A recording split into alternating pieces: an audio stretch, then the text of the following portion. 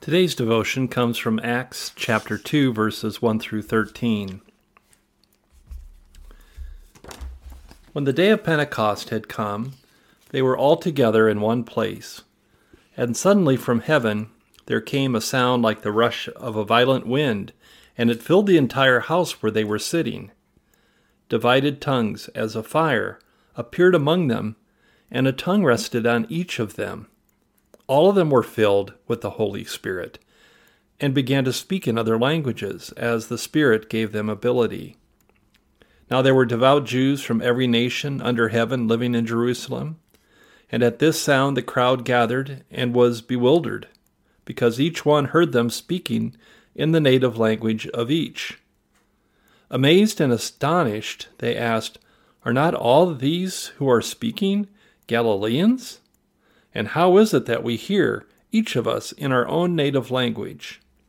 Parthians, Medes, Elamites, and residents of Mesopotamia, Judea and Cappadocia, Pontus and Asia, Phrygia and Pamphylia, Egypt and the parts of Libya belonging to Cyrene, and visitors from Rome, both Jews and proselytes, Cretans and Arabs in our own languages, we hear them speaking about God's deeds of power."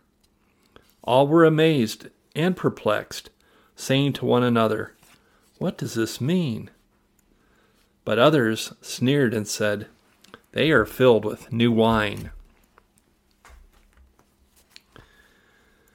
We are now gathered with the 120 believers, these disciples, but it is not clear where they are gathered. Most likely it is a public space, but it is not the temple. Perhaps it's a very large house, or some kind of house with some public gathering space. Pentecost is the day, and it's the 50th day after the Sabbath that follows the Passover.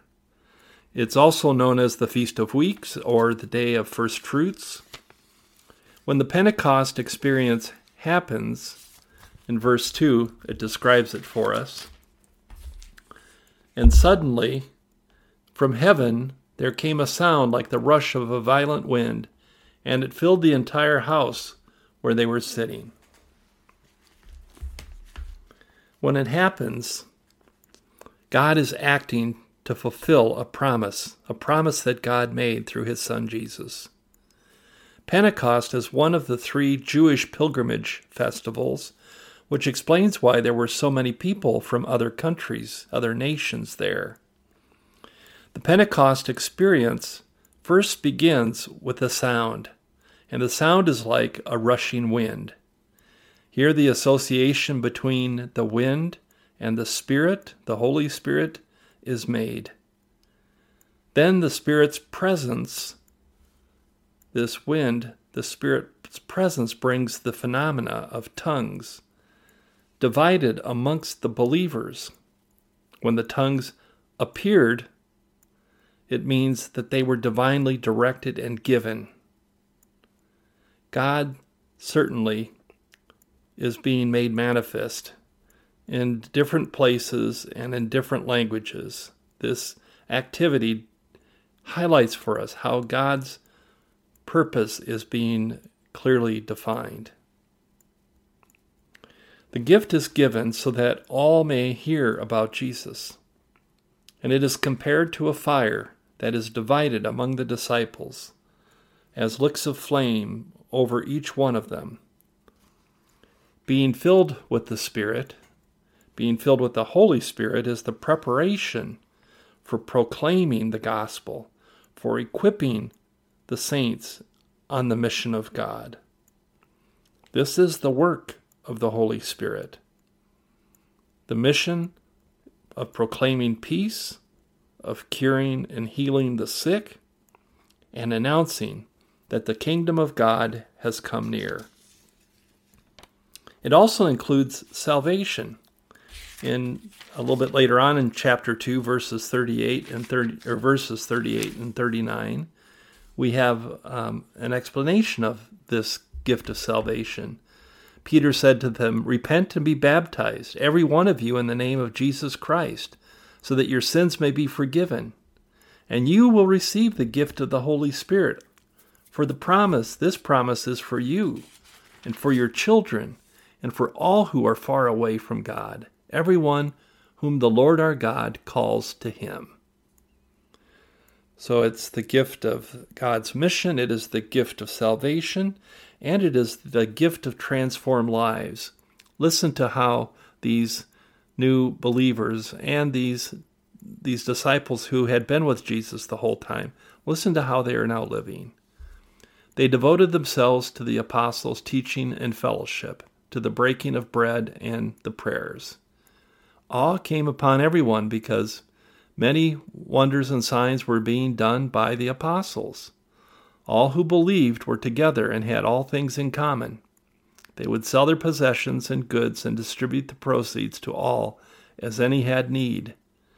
Day by day, as they spent much time together in the temple, they broke bread at home and ate their food with glad and generous hearts, praising God and having the goodwill of all the people.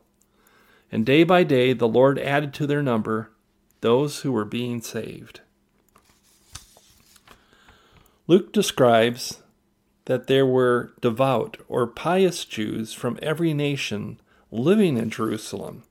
This means that between these residents, the foreigners that were living in Jerusalem, and the visitors from all the different nations on pilgrimage for the Passover for the Pentecost festival, all of these people on this Pentecost event will have an impact as they communicate with family and friends in these nations, or as the visitors go back home to the nations from which they came from. This will begin to impact the world with this message, the gospel of Jesus Christ. In verse 6, the reference to a sound is a different reference than the earlier one of the rushing wind.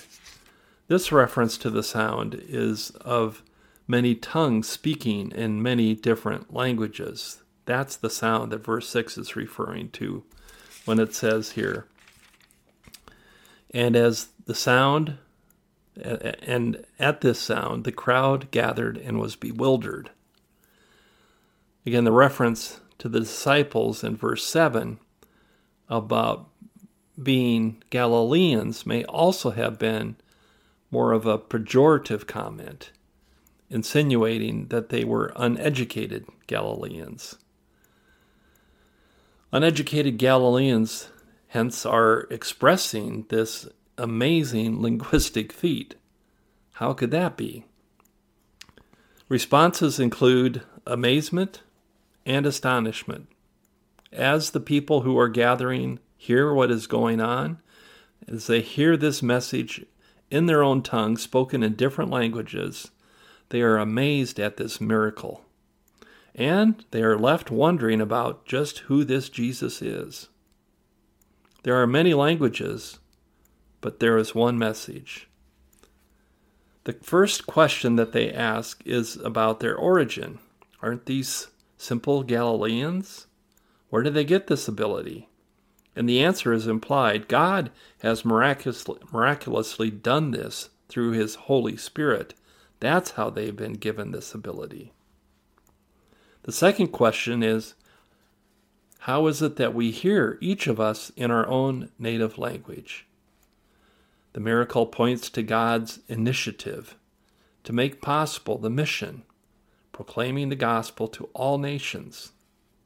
And what they hear are people speaking about God's mighty deeds of power and God's presence. Yet while all heard the sound, and many were amazed and perplexed, saying to one another, "What does this mean?" Others that heard it, that were there, that had gathered around this room, others mocked them, saying that these followers of Jesus were drunkards just mumbling these words incoherently. So there is many who believe and are amazed at this miracle, who wonder, are astonished at the power of Jesus. And then there are some that ridicule these apostles and these followers of Jesus.